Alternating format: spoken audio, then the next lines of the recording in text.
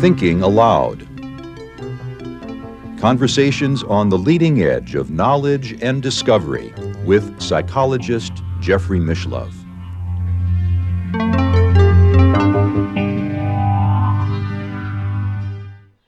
Hello and welcome. I'm Jeffrey Mishlove. Today we're going to be looking at the great classic of Indian literature, the Bhagavad Gita, from a psychological perspective. My guest is Professor Kiran Kumar Salagame, who is a former chair of the psychology department at the University of Mysore in India. He is also the vice president of the International Transpersonal Association and is the author of The Psychology of Meditation, a contextual approach.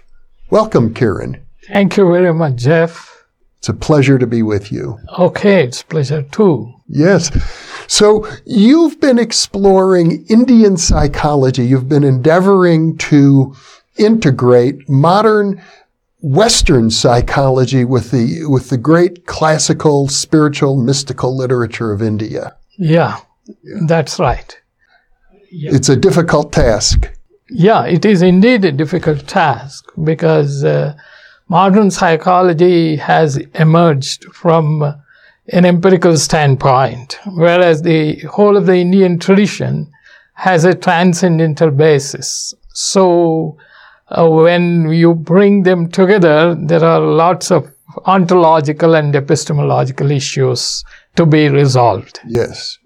And that's been really the thrust of your work for decades. Yeah, that has been like that because I started getting interested in the Indian tradition as a psychology student, not as an Indian or as a Hindu or from any Sanskritist background or tradition. Mm-hmm.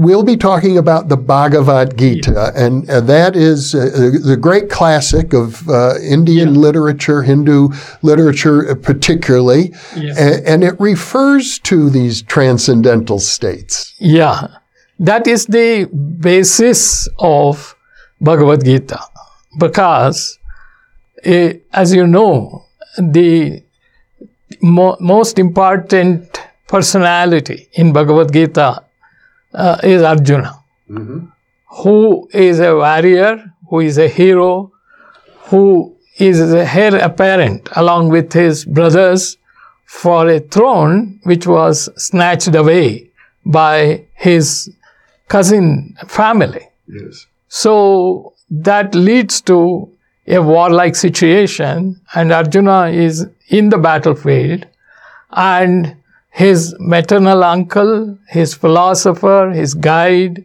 the divine incarnate, Krishna, has chosen to be his charioteer, because Krishna had taken a vow on principle that he will not fight directly in the war and will not take any sides with either of the camp. So when he as a charioteer brings him into the battlefield, Arjuna sees and confesses a whole army, and they are all his kith and kins. Yes. So his guru is there, his acharyas, the people who taught him archery, the warfare, they are there, his uncle, granduncle, his cousin brothers, his whole family is right opposite to him. And he has to fight them, he has to kill them. So he gets despondent, he gets dejected, and he wants to get away, from battlefield. And he says, I don't need all this kingdom, I don't need anything, I don't want to win this war by killing my own people. So it's a deep moral and ethical dilemma that he faces. Mm-hmm. So then Krishna was supposed to have tried to bring him out of a limited consciousness in which we identify ourselves with so many things. If I want to use a modern psychological term, It is biopsychosocial identity. Arjuna is in biopsychosocial identity. Arjuna, the warrior prince, Yeah. Krishna, the charioteer, who I guess is also an avatar of the god Vishnu. Yes, yes. So he starts giving him counseling in the modern sense. First, he says this is not appropriate for a war hero to back up in the battlefield. Then he brings up the issue of fame and prestige. And then he gradually, moves further from the idea of social to psychological and tries to remove his conflict. And he says, you are in this conflict because you are identifying with something which is not real. The self that you have created is not the real self. There is a self beyond, which is transcendental, which is spiritual, and you need to go back, go up, so to say. You can either say go up if you think it is higher. You can say go back if you think that is the witness.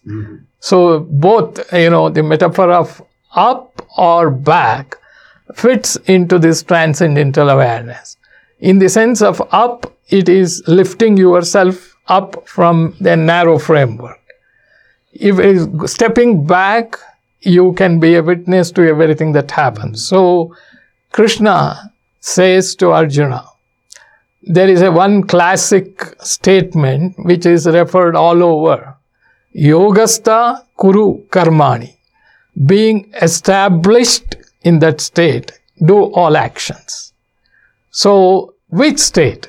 It is the state of transcendence, state of spiritual self-awareness. Okay. So, that is the whole essence of the Gita teaching. When you are in this transcendental state, you can engage in any action whatsoever. Yeah. That will not taint you. That will not affect you. Yeah. It's always puzzled me because India is the home of ahimsa, the philosophy of nonviolence. Yes. And yet the great classic of spiritual literature is urging Arjuna, the warrior, to go into battle and defeat to the death his own cousins. Yes. See, you are seeing nonviolence in a limited perspective. When you see that the whole idea of violence is seen from a person-to-person angle. Yes. But here is a situation where a group of people have done violence continuously. Yes. And the violence of that kind, which is with power, combined with power, and needs to be met with the same kind of power.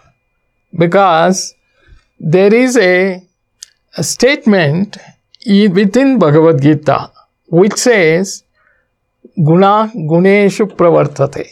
That means there is another concept, Triguna. Triguna means the fundamental principles of the universe. There are three aspects to that. One is called Sattva, which is the principle of illumination and creativity.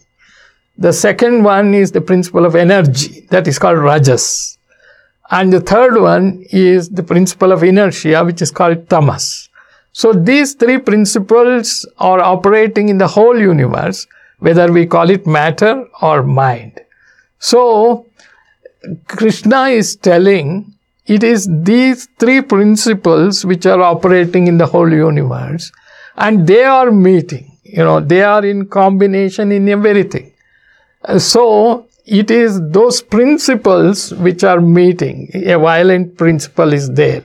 In a very violent way, that principle meets the another violent principle and nullifies it.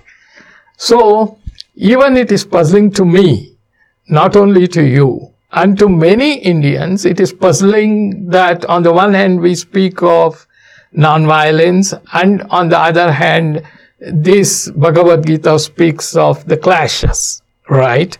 But it is puzzling to me and you because we are not in the transcendental state. And the people, the ages together, so many saints, so many rishis, so many yogis, who have affirmed the idea of transcendence, who have affirmed the transcendental self, they are able to see it from a standpoint where they can reconcile the opposite of violence and non-violence. So, me as a person functioning in the ordinary awareness cannot, assert or justify what it is, but I can, within the understanding of my limited awareness, I am just putting across to you, this is how it is seen in the tradition. Yes. I'm neither justifying it, nor I'm explaining it away. I'm just trying to say that when a person is in the transcendental state, then that person is said to have gone beyond the dualities, the binaries. So therefore, whatever that has been said in the Bhagavad Gita has come from a different dimension. So we need to reach to that. We cannot bring it down. So that's my point of view. I think it's useful for our viewers to point out that the Bhagavad Gita is one section in a much larger work called the Mahabharata, which goes into great detail about the injustices that occurred that lead up to the battlefield. Yes. Yeah, that's right. It's a great epic poem comparable, I suppose, to Homer's Iliad or Odyssey. Yeah, that is true. There are many different versions of Bhagavad Gita, and people have, here and there, they have mentioned that the existing version is an accumulation of the oral tradition, and in the beginning, it was only a few poems. You see, now it has added on. But you see, Indian time scale, when exactly the Mahabharata war happened and how many centuries ago, nobody is able to pin down exactly. So in a continuous oral tradition, poems of wisdom could have been added to that. But the existing version is faithfully followed by people who believe in that. So my take on this as a psychologist, see, I'm looking at it as a psychologist. My take is what is being said in the Bhagavad Gita.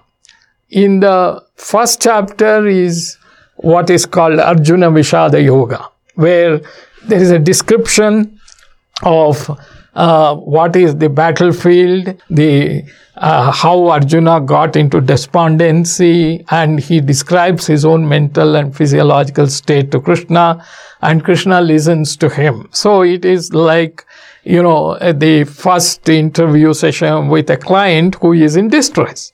So the whole of first chapter, one part of that is that. Another part is the opposite character, Duryodhana, who is actually the person who was responsible in a way for this whole situation of war. And his father is Dhritarashtra, who was blind, barren, and he's been explained or described by his own charioteer, who was given the divine vision, you can say clairvoyance, who describes the battlefield to him sitting in the palace. This is what is happening, all the elephants, all the horses, all the army is now coming, now they are standing here. so and so is standing, Bhima is standing there, Arjuna is standing here, and Duryodhana is in that place, Bhishma is in that place. So all this is described to Dhritarashtra by his charioteer through a distant vision, which is given to him by Krishna. Similar to what parapsychologists today call remote viewing. Remote viewing, exactly. Yeah. In fact, Krishna offers Dhritarashtra himself the remote viewing capacity because he was divine incarnate. It sounds, far-fetched now for us. Well, not to me. Okay, not to you. That's good. But Dhritarashtra declines. He says, I can't see all that by myself, so don't bestow that to me. You bestow that to my charioteer. He will be there for me to describe everything. So the first chapter of the Bhagavad Gita is full of that description of the battlefield, Arjuna's despondency. And from the second chapter up to 18th chapter, there is a whole range of discussion about, what is the basic human nature. How we are born with what you call good or divine dispositions and also demonic dispositions. How we have to overcome in life and how we have to attain the highest state, that is the transcendence, you see. And what are the two paths, In the second chapter itself, the two paths will come. The two paths are called Sankhya and Yoga. Sankhya is the path of intellect, path of knowledge. Yoga is the path of action, effortful action, in a very broad sense. So you can inquiry, the path of inquiry and the path of action. So in the rest of the chapters, Krishna has been actually elaborating on what exactly is the path of inquiry and what exactly is the path of yoga. So the path of yoga, he also speaks of Nishkama Karma Yoga. That means action without attachment or action with detachment or acting without getting attached oneself to fruits of one's action. So there is another famous statement which most of the Hindus, keep hearing about it. Karmanyeva adhikaraste ma phaleshu kadachana. That means you have right only on your action, not on the reward. This is completely opposite of internal locus of control, where you see that we have the internal external locus of control, where the internal locus of control is, I believe, the rewards will follow my action, only based on my action. Whereas the external locus of control belief is that besides my action, some fate or luck or chance or something actually, gives you the benefit, gives you the result. So this is well-known locus of control concept which came up in 1966. You are familiar with it. Oh, sure. It's well understood in psychology. I think the way I would understand that concept is that internal locus of control means that people take responsibility for themselves. And external locus of control is usually, I had no choice, I had to do this because of other events or circumstances forced me. And typically, I think successful people have more internal locus of control in our culture. That is right. But the taking responsibility part is one thing. But the actual definition of internal locus and external locus, which was given by Ferez, Julian Rotter, and one more person. So these three is that basically what you believe. Do you believe that the outcome depends on your action, or do you believe depends on the fate or chance or luck? Yeah. So there was, back in 1970s when I was a student, many researchers did cross-cultural work, you see, and they came up with the view that generally the Asians, Indians, are external in locus of control belief. Because they believe more in fate, chance, luck, etc. Whereas the Western individualistic society, people believe more in internal locus of control. So this was some kind of a stereotype. Yes. But actually, if you look into the Indian tradition has never, agreed with the idea of fate, chance, or luck as the final outcome. Because your effort is always recognized, but there is a higher dimension within which you are operating. Now, when you take our action always happens within whatever information and knowledge we have about the consequence of my action. But that depends upon my awareness and my understanding of what are all the relevant variables, how much I can control. But in the cosmic plan, there could be variables which are beyond our control, we are not aware of. It is not in our hands to control them. And there is a cosmic plan. So therefore, you are supposed to act, but you are also supposed to take into account the transcendental or the cosmic dimension and act. Yes. So your control is not just personal, it is transpersonal. So here in the Bhagavad Gita, it is saying the same thing.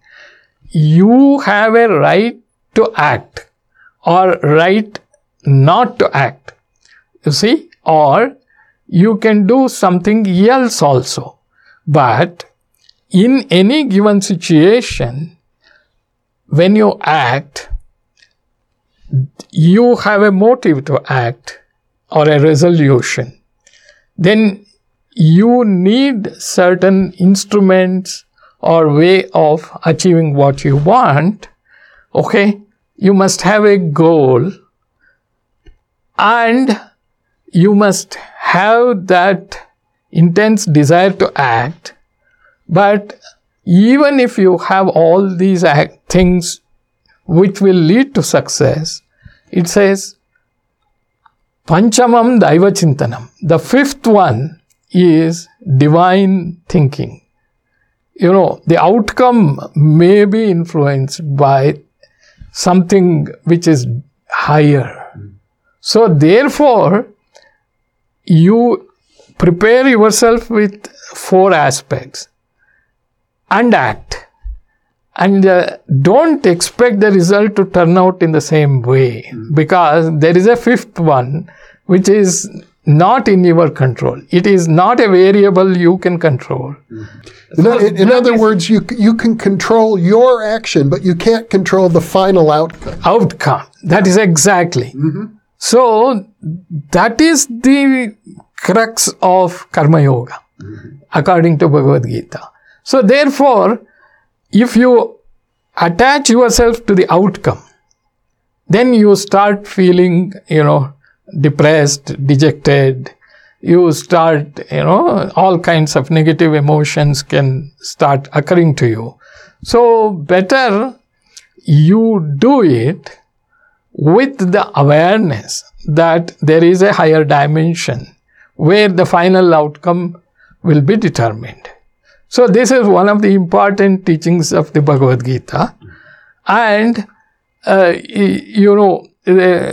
the another teaching of Bhagavad Gita comes out in a concept called Sthita Prajna. Sthita Prajna means a person established in that higher awareness.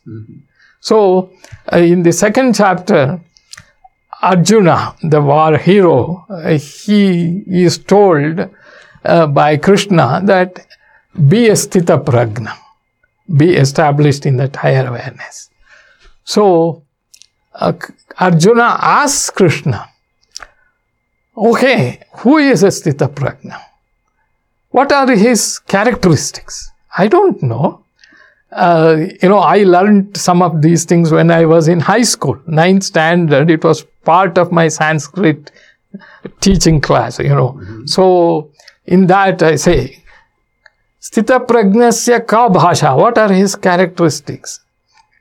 How does he sit? How does he walk? How does he speak? Tell me. So Arjuna is asking Krishna, give me the behavioral description of a sthita prajna. So then Krishna answers. The first sloka says, how sthita prajna will be? He will not be aggrieved in sorrow. It says, dukkeshu anudvigna manaha. Sukheshu vigata spruhaha. He is not grieved in sorrow. He is not over exuberant, over excited when something happiness occurs. Okay. And then he has conquered desire, fear, anger. See, desire, fear and anger. He has overcome them. He is said to be a sthita prajna, one who has achieved a balanced state of mind.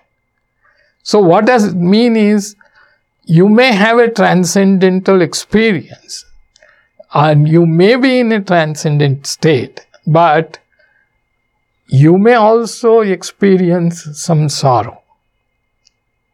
It is not that you are completely freed from sorrow, as Bhagavad Gita teaches. You will have sorrow, but you will not get agitated. You will not become overexcited or depressed or something like that. Or you will experience the happy situation, but you are not overexcited by even that. So that's equanimity of mind. So the first thing Krishna teaches Arjuna is to develop the equanimity of mind, to remain in that state. And then, there are so many other verses within that stanza. So where Krishna is teaching Arjuna how one has to overcome, one has to control the mind, you see, and how if you start thinking about something, how because of thinking itself, you get attached to that, and then how that attachment will result in desire, and results when that desire is not fulfilled, how it leads to frustration, and how when frustration occurs, then the anger comes, the classic frustration aggression hypothesis. So that comes up, and then when you are in aggressive mood, how you lose the discriminative ability and how it can lead to your downfall. So there is a, dhyayato vishayan pumsaha sangasteshu pajayate sangat sanjayate kamaha kamat krodho vijayate krodat bhavati sammoha sammohat smriti vibramaha smriti bhramshat buddhinasho buddhinashat pranashyati. The man is completely lost. So it's a sequence, you see, it's a continuous sequence which Krishna is describing to Arjuna. It sounds like a very detailed psychological process. Yes, it is a very detailed psychological process, and whatever that we are speaking today about negative conditioning and, the conditioning stimulus and everything, all that is, put together inside that. So, and then, there are other verses where how the mind will, go away. It is like the sail of a boat which is cut asunder will simply fly off in the air. Like that, how the mind will fly. So how we need to regulate it and tie it, and how to control it. So that is another thing. So there are about some 20 verses, or 20 or 22, where you get a classical description of what is mind, how it functions, how to regulate it, how to, come out of your desire, your negative emotions. And somebody can take up a whole dissertation on that and try to work it out. Mental discipline. Mental discipline, basically. Mm-hmm. Yeah. So finally, when you reach the transcendent state, what it is, that's also described. Yes. So it's a state of an extraordinary peace. That's how it says. Shanti. So a person will reach Shanti. Which is Sanskrit for peace. Peace, yes. Sanskrit for peace. Exactly. Mm-hmm. Yeah. A peace which is associated with transcendent state. Uh-huh. It is not just the peace which comes by switching off this fan or stop talking. It is antarmauna, internal silence. Well, I know the Bhagavad Gita goes into great detail describing the nuances of the transcendental state. Exactly. Yeah. It speaks of, the nuances of transcendental states are described separately in one of the chapters. So it also speaks of various differentiated states of which is not exactly the way Patanjali's Yoga Sutra speaks. It gives a kind of a description of the ultimate state of that meditation, where how you meditate, what you do, how you have to meditate, and all those descriptions are given. And then, as I understand it, the real highlight of the Bhagavad Gita is when Krishna reveals himself as the incarnation of Vishnu. Yes, that is true. Because he is the reincarnation of Vishnu, he reveals his true nature. Because Krishna as a human being and Krishna as an incarnation of Vishnu are two different things. So there is a description of it, and usually that description is portrayed in movies or in artwork as a whole lot of things happening around him, death, destruction happening, people are created, so many things, and all those descriptions are there.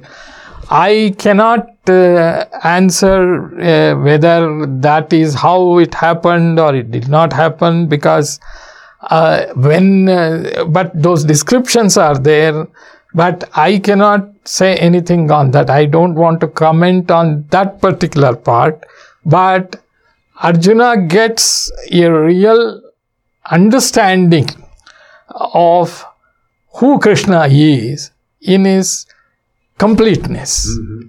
Because if I say anything, then it is all secondary information I will be repeating to you. As, people have understood, we had a television serial called Mahabharata. So in the television serial, the producer and the directors have come up with visions of that Vishnu, see, yes, based on thorough research in different versions of Mahabharata, how it was, what it was, and all that. Now, we just have to accept that. And the only thing I can say as a psychologist again is, it is possible that you experience such visions because, Stanislav Grof did psychedelic research and later switched to holotropic breathing technique. Yes. And many of the participants in his, workshops came up with descriptions of different worlds, different realities. They spoke about it. All that is documented. So in that, some of the descriptions goes back to certain, description given in our mythologies, what we call Purana. So it is possible that our psyche, the psyche is limited. And William James often quoted statement, normal waking consciousness is one possible consciousness whereas there are other consciousness, lying just be stimulated and without reckoning with all that our account with reality is incomplete. Mm-hmm. See, this is what William James has said, right? So, Indian tradition has also triggered all that awareness. So when you trigger to all that experiences, it is possible that so many different phenomena may be perceived. I think the Buddhists refer to 10,000 visions. Yes, exactly. Mm-hmm. So in a way, transpersonal research is in an empirical verification and validation of our Puranas. As far as I see it, it was once, it is described there. But how many thousands of years ago, how many centuries ago, we don't know how it happened. Mm-hmm. But today, should we believe in that? Should we not believe in that? If we believe in that, we ask, okay, what is who has experienced it? Okay. Now, one of the empirical evidence that we can consider is the varieties of psychedelic experiences. Master and Houston. Yes. It was published back in 1977 or 78 when I was doing my doctoral studies. I caught hold of that book and I read all those descriptions. Oh, yes. Yes. So it is possible that such experiences are there.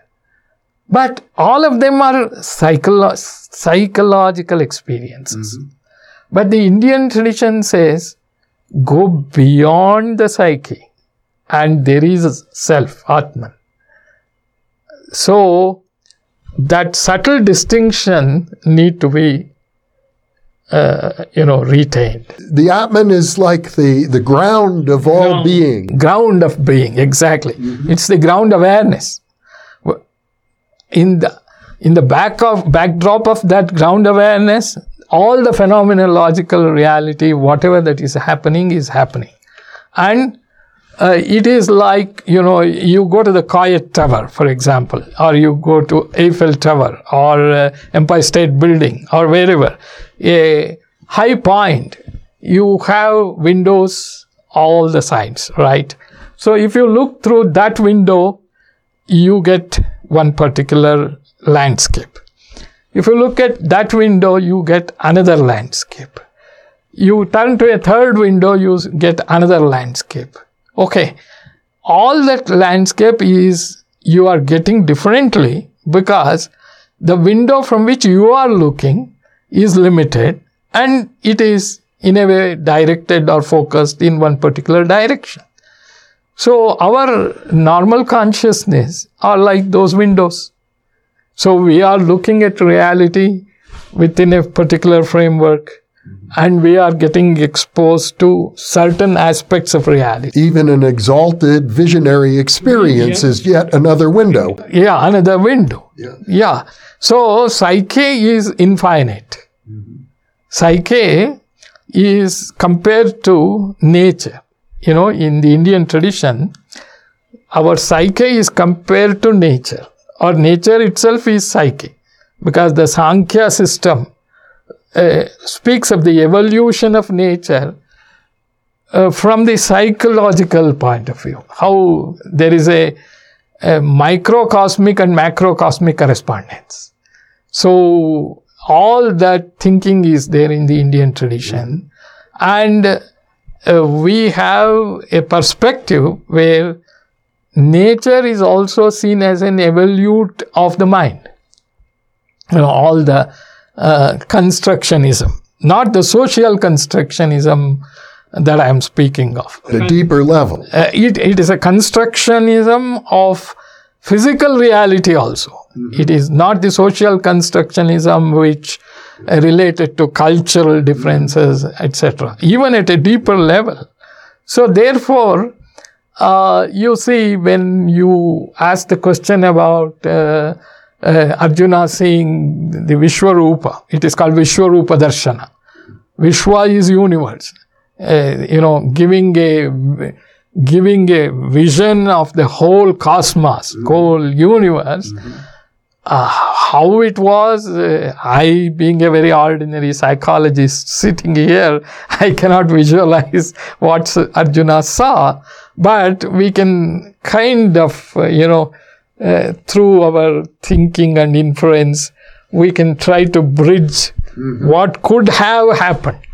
Well, to the Western mind, to Americans in particular, there was a moment when the very first atomic bomb was exploded, and Robert Oppenheimer, the physicist who developed the atomic bomb, when he saw that explosion, he said, "Brighter than 10,000 suns." Yes. And he was quoting from the Bhagavad Gita. Yeah. It was as if in an atomic explosion, Oppenheimer thought, God was revealing himself, which is sort of evocative of the idea of the war and the battlefield and many of the tensions that we spoke of earlier. Yeah. But on the other hand, as you explained to me yesterday, doesn't the Bhagavad Gita really say that this transcendental state is beyond all description? Yeah, it is beyond all description. So, whatever description comes, it is post the state. When you are in that ground awareness state, when the ground of being is there cannot be any description. Because in one of the Upanishads, older Upanishads, it is said, what is that state? It says, where the mind and speech will return from the, what you call the dividing line. It can go up to that point. And after that, mind and speech will return. So it is said, yato vacho nivartante aprapya manasasaha. Along with mind, where the speech also returns, it is that state. So what state? That state. So now, having experienced that state, when people are asked, when somebody has to give a description, how can you describe something which doesn't have a referent altogether, neither in the name nor in the form? So you don't have a referent for that. But still, if you have to describe, then you think of some metaphors, some analogies, and you try to put it across. You see, it depends upon your vocabularies. I tell you how this, experiencing is one thing, describing and explaining is another thing. Because much of the problem today, as far as transpersonal psychology, parapsychology, and many of the phenomenon, is not the question of experience. It is the question of describing it adequately and explaining it. You see, you ask people across the world. People across the world, common people, lay people many have experienced, such phenomena. Precognitive dreams. Yesterday we were talking. You were referring to your own experience. I refer to my father's experience, my brother's experience. I was referring to that. I can't say they were lying to me. What will they gain by telling some lies about me? They were sharing their experiences with me. But how it happens, when you ask the question how it happens, it's a matter of explanation. So when you can't explain something, either you reject the phenomenon or you distort it, as it has happened in psychoanalysis. You call it hallucination, right? You call it something else. Or you say, oh, forget it. It is not possible. But people who undergo some experience, they have to communicate it. Okay. So even a very ordinary thing like eating something and saying whether it is sweet or sour. See, sweet and sour are concepts, basically. That's all. And how did we arrive at sweet and sour? Sugar is sweet. Tamarind is sour. How did we arrive at that? How did I and you agree on that? So there is some kind of a mutual validation, intersubjective agreement between me and you regarding the state. Is it sweet? How are we really saying that's sweet? If you just reflect upon that, it is some kind of a learning where we are taught, this is sweet, that's the name. What we call in Sanskrit nama. An object is called rupa. That object can be not necessarily a concrete thing, it could be abstract, also like the experiencing of sweetness, for example. So, what is sweetness? Can anybody describe what is sweetness or sourness? It's very individual. What is sweet to me could be sour to you for all we know. For all we know. But still we agree, right? We agree that if we both taste sugar, we call it sweet. Sweet. Yes. Mm-hmm. How did that intersubjective agreement came up in the beginning, to begin with? Yeah. You just reflect upon that. Then you will see that if we cannot exactly describe and give an explanation how we agreed on the sweetness of the sugar, how can we agree on a transcendental phenomenon? Right. It is so difficult. Well, I would imagine the ancient rishis were confronted with this problem. Yeah, they did. For that they used, the Upanishads was just that. Actually, it was sharing, Upanishad in Sanskrit means sitting near, like you and me are sitting, sharing our experiences, elaborating upon, discussing about it, clarifying, arriving at some terminologies and concepts. So Upanishads are full of this only.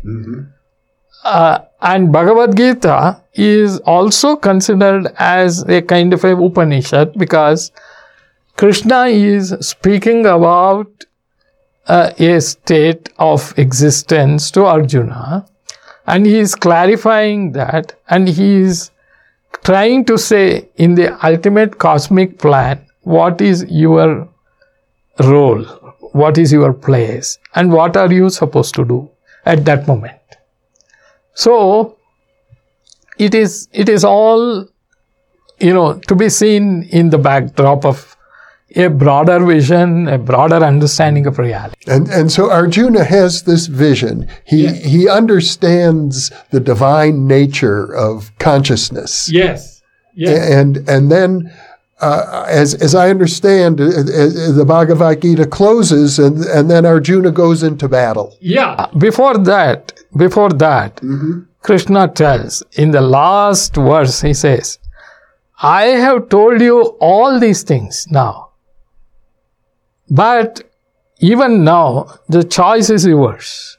He is like a Roger, unconditional positive regard, being non-directive. He tells Arjuna, Yathechasi tatha kuru. You do whatever way you like. I have given you all this information. I have given you all this knowledge. But now the choice is yours. Do you want to run away from the battlefield? Or you want to go and fight the war? See, that's the beauty. Giving all the knowledge, but still being non-directive there. Because Arjuna has a choice. He could choose a path of nonviolence, but I gather that the choice he chooses is related to the concept of dharma. Yes. See, this concept of nonviolence is definitely part of Indian tradition. You know, you are familiar with the Jaina tradition? Yes. So in the Jaina tradition, you know that they will take food before 6 o'clock in the evening because they feel that by chance some insects may go inside and, they will be killed. So they don't want to harm even an insect. And if you have seen the Jain Muni, they are called Jain Muni, though they will put a white cloth, they will cover their mouth with a white cloth, and you must have seen in the pictures or in reality, they don't want even insects to go inside being killed. So to that level, the idea of non-violence has been taken. Now this is, we should point out, this is not a Vedic tradition. It is not a Vedic tradition. Yeah. So, in the Vedic tradition, we had animal sacrifices. Whereas in the Jaina tradition, the non-violence was taken to another extreme. Yes. But you see, both Vedic tradition and Jaina tradition are supposed to be contemporaneous. They existed in as ancient time as we can think of in Indian culture. Mm-hmm. So what happens is, these two traditions have emerged independently, perhaps, and nobody knows exactly when they developed, which precedes or which is anterior. They're both very, very ancient. Yeah, very, very ancient, and there are lots of claims, controversies as to a general belief is Vedic tradition is ancient. That is the general belief. But there is no, again, clear chronological timetable. No, but as you explained to me earlier, the one date that we know of clearly is the Buddha. Yes. Around 400-500 BC. And these traditions would be prior. Prior to that. They are all prior to that, and they are very ancient. So how they develop these, on the yajna, the violence involved in animal sacrifice and the, non-violent movement, all these are very ancient. And the idea of non-violence, as I have understood, I can only explain. You see, violence, if you go back to the idea of aggression, how does aggression emerge? As we have studied in psychology, it is fundamentally related to our sense of security. When our sense of survival and security are threatened, we have to defend, and in the process of defending, one becomes aggressive. Right? Yes. So, the aggression ultimately is related to one's survival and one's existence. And how do I get threatened? I can get threatened from the other. I is there as a self, and there is an other which threatens me. The other need not be a human being. For example, if a motor vehicle is coming fast, or if a boulder starts falling, if a rock starts falling suddenly where I am, then also my existential, security need gets triggered. The survival instinct. Survival instinct. So then I have a fight or flight reaction, which is basic, right? So when it is a rock coming down, I better flight, not fight, because I cannot fight that. But we have crossed that kind of physical danger situations, which is mostly common in other animals, where they feel more threatened by other animals. They have all that. So we have overcome one level of that sense of survival necessity. But the survival has shifted from the biological survival to psychological level, where the survival of the sense of identity and the ego. Okay. So when that ego survival is threatened, then, all the defense mechanisms are invoked. Freud is correct there. Freud spoke of defense mechanisms, and all that comes into picture. Okay. So now how does that happen? Because I feel threatened because I have that sense of self and separateness. Okay. So then I feel threatened. But if you are able to go beyond that feeling of separateness, do you feel threatened by the other? When you are grounded in your identity, which is not just egoic, then the idea of self-other boundary is transcended. Okay, so you don't get into aggression, you don't get into violence. So that is why the differentiation between the self and the other, when it is transcended, perhaps non-violence will emerge automatically in that state of consciousness. Because I have read in the biographies of many mystics, many yogis, who are authentic, and many animals, even wild animals, they feel calm in the presence of great maharshis. Okay, because they can relate.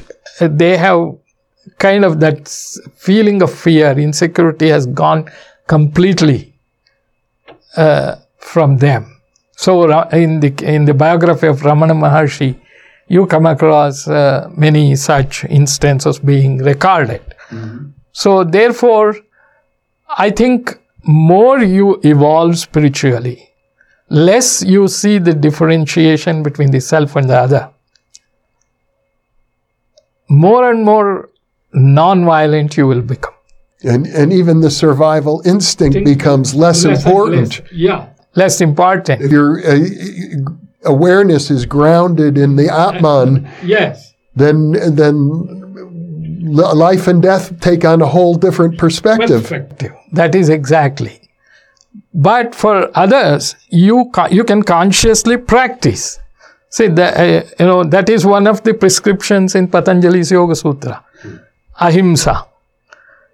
You have yama and niyama. Yes. So you have ahimsa, satya, asteya, brahmacharya, aparigraha. You have 5 ethical practices which you have to do, in your social interaction. The first one is ahimsa, non-violent. You have to consciously practice. If you have to consciously practice, it is, you have to practice means you have to stop thinking self and other boundary.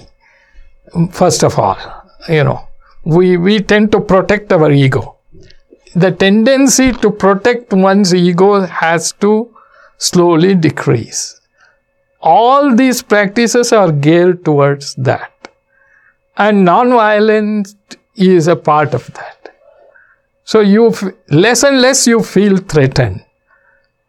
More and more you become non-violent. So it's some kind of a reciprocal relation.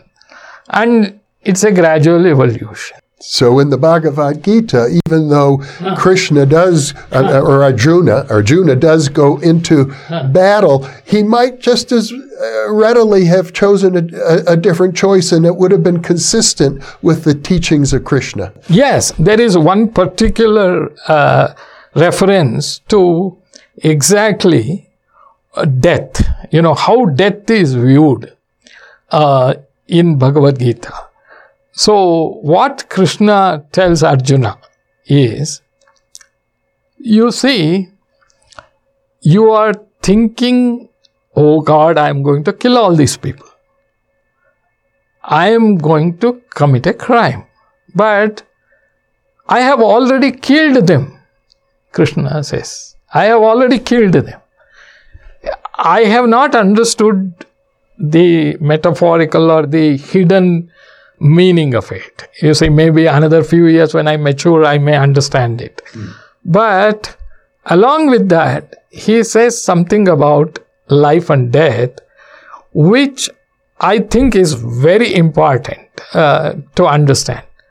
He says, you see, souls take birth after birth. Okay? So, what is death and what is life? So, Krishna tells Arjuna, look, what will you do when your clothes are worn out? You will throw the worn out cloth, cast it out away, and you will put on a new dress. That's all you do, right? So, similarly, there is a soul in the body. That is called Dehin. Deha means body. Dehin means the one who resides in the body. So, the soul. So, this soul is casting away the torn cloth, and it is taking on a new cloth, new body. So, what is your problem? You are not, when you say killing, you are not really killing the person. That's a soul that will continue its journey. In this incarnation, as a soul, Duryodhana or his brothers or anybody have done something and they need to be punished. But you are not killing Duryodhana's soul. You are not doing it. You cannot do that. So it is just that. See, now this is a perspective where the issue of reincarnation is so clearly told. Yeah. Now what happens is, everything that is told in Mahabharata or Ramayana or Upanishads or Bhagavad Gita, it is all spoken from a transcendental perspective. Okay. Now, if I speak from a waking standpoint, without having any glimpse of what transcendence could be, there is always a confusion. You cannot reconcile. I used to give, when I had to explain transcendence in the class to my students, I used to give a analogy which many students think was very useful to them to understand. In Mysore, where I live, we have a hill called Chamundi Hill, where the goddess Chamundi temple is there, which is one of the tourist attractions, right? So, I used to give the example. You go to the foot of the Chamundi Hill and you stand. What do you see? Whatever you see in the front, a whole landscape. There may be houses, there may be trees, there may be a water flowing creek or a river, rivulet. Whatever is there in front of your eyes, you are seeing. Okay? So now you climb up several steps. You go to halfway to the top. And then you stand. What happens? Your vision is not ground vision. Okay? You start seeing a much farther view of Mysore city, depending upon which direction you are facing. Okay? then you see many things which you could not have seen when you are in the foothill. But halfway, you see so many things. And then you go to the top of the hill. When you go to the top of the hill, you see a 360-degree view of all that is there. Okay? So now we will imagine, okay, a bus is going. In the foothill, I see a bus moving from this end to that end. I am able to see that much. Okay? So it is present to me. And then I go halfway. I see that bus has gone further. I go still further. I see that a bus is coming far away. Another bus is going far away that side. Another bus is going here. So you imagine the one in the far left, one in the far right, that is past. This is future. The one in the center is the present. Now, what I could see in the foothill was the present. But what you can see is the past and the future. So Krishna is telling Arjuna, I am able to see the past and future of all these people. But you are only seeing the present. That's why you have all this conflict. Don't bother. Just do whatever you require. I know from where they were born, what they are going to happen in the future to them. So now, standing in the foothill, standing in the top of the hill, gives you a different vision and perspective. So, whatever that we have inherited from India, with all that wisdom, has come from the top of the hill. And I am standing in the foot of the hill. And I cannot evaluate that vision from my vision standing here. That's the basic issue. Well, Kiran, thank you so much for sharing your insights, your wisdom. I think you're not just at the bottom of the hill.